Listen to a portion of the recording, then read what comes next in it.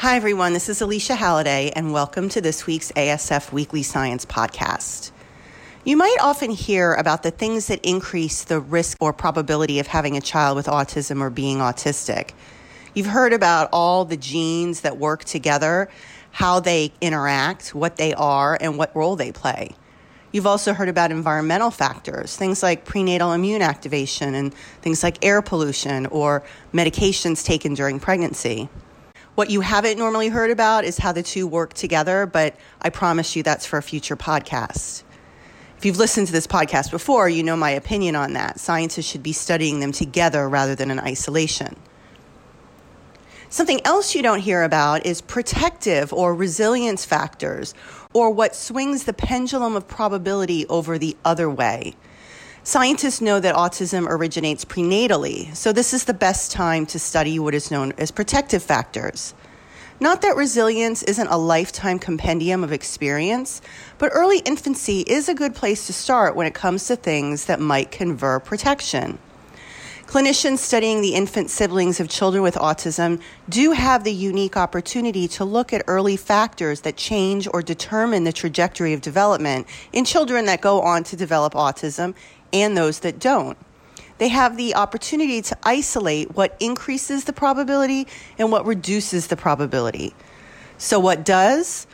Well, scientists know that things like being female, as well as taking your prenatal vitamins, do reduce the probability of having an autism diagnosis.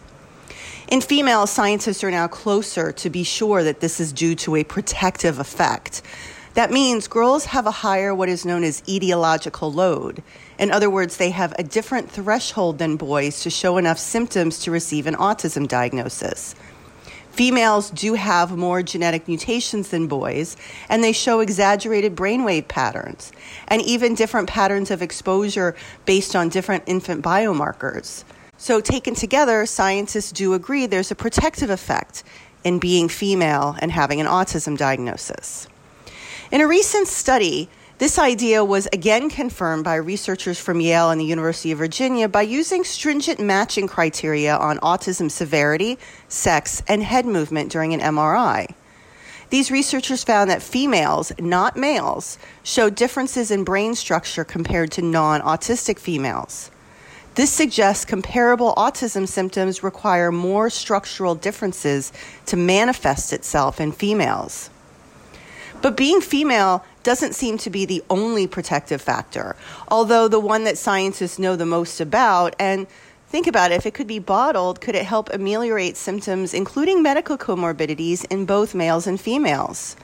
The effect of prenatal vitamins taken prior to pregnancy even seems to be stronger in those with autism and intellectual disability, which is interesting.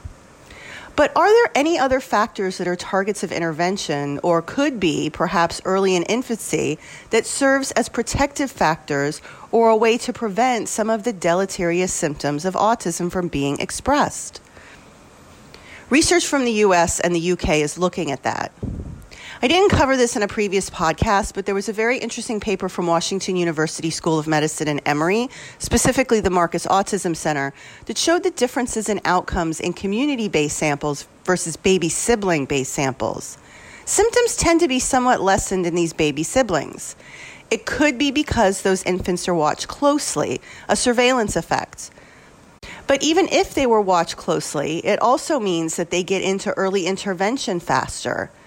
That doesn't lead to an autism, no autism decision. It does lead to a different, less severe trajectory. So something's going on to alter the trajectory of these closely monitored infant siblings. It could also be that the socioeconomic and racial ethnic makeup of infant siblings versus the community-based samples is different, and that's to be considered. But this early detection may also be a protective factor. In the UK this week, a study from researchers who compare infant siblings who have this 15 times greater chance of having a diagnosis were done to those who have no family history. Their baby sib study in the UK is part of the larger BSRC consortium, and it's called BASIS. In their recent study, they tried to tease apart the relationship between early regulatory behaviors, which is how infants are able to adapt and change and react to things in their environment, with later executive function and autism, ADHD, and callous emotional traits. Now, not everyone with autism has callous emotional traits, but some do. And is it possible to identify things early on that may be protective for early autism or ADHD traits or callous unemotional traits alone or together? It's common knowledge that executive function is poor in people with autism. The definition of executive function is a set of skills including planning, online monitoring, inhibition, and working memory, which support the ability to set and achieve goals. Early regulatory traits, I didn't know if you know this or not, are a precursor to executive function. So what is the role of executive function in all this? Does early regulatory function, like the ability to be soothed, cuddled, and orient to certain stimuli, associate with later autism and ADHD, as well as callous unemotional traits, more or less in one group? Using the design where they tracked each infant through development to a point where ADHD, autism, or callous unemotional traits could be detected, in this case 7 years of age, they looked at early regulatory functions and how it mapped on to later autism or ADHD traits. This was a decade in the making, this study.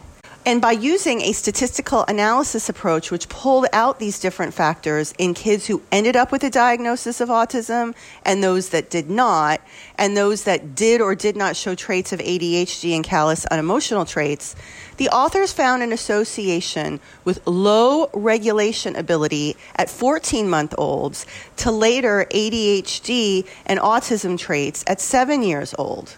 They were able to tie in strong regulation abilities, which is linked to good executive function, to be protective against ADHD and ASD traits. Maybe not the diagnosis itself, but the traits of autism and ADHD. In fact, early markers for ADHD and ADHD inattention were only found in children with low regulatory function. This means that having strong regulation in infancy could allow infants to compensate for neural or behavioral atypicalities and then show good executive function. This was not the case for callous unemotional traits, however. These kids sometimes also showed high levels of regulatory function and still ended up with callous unemotional traits. The study didn't look directly at executive function. It looked at regulatory function because these regulatory behaviors are so closely tied in with later executive function.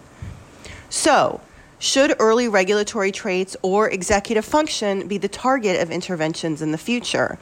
I'm sure many people with autism agree that they have poor executive function and would love the help strengthening it. But what about earlier on in life?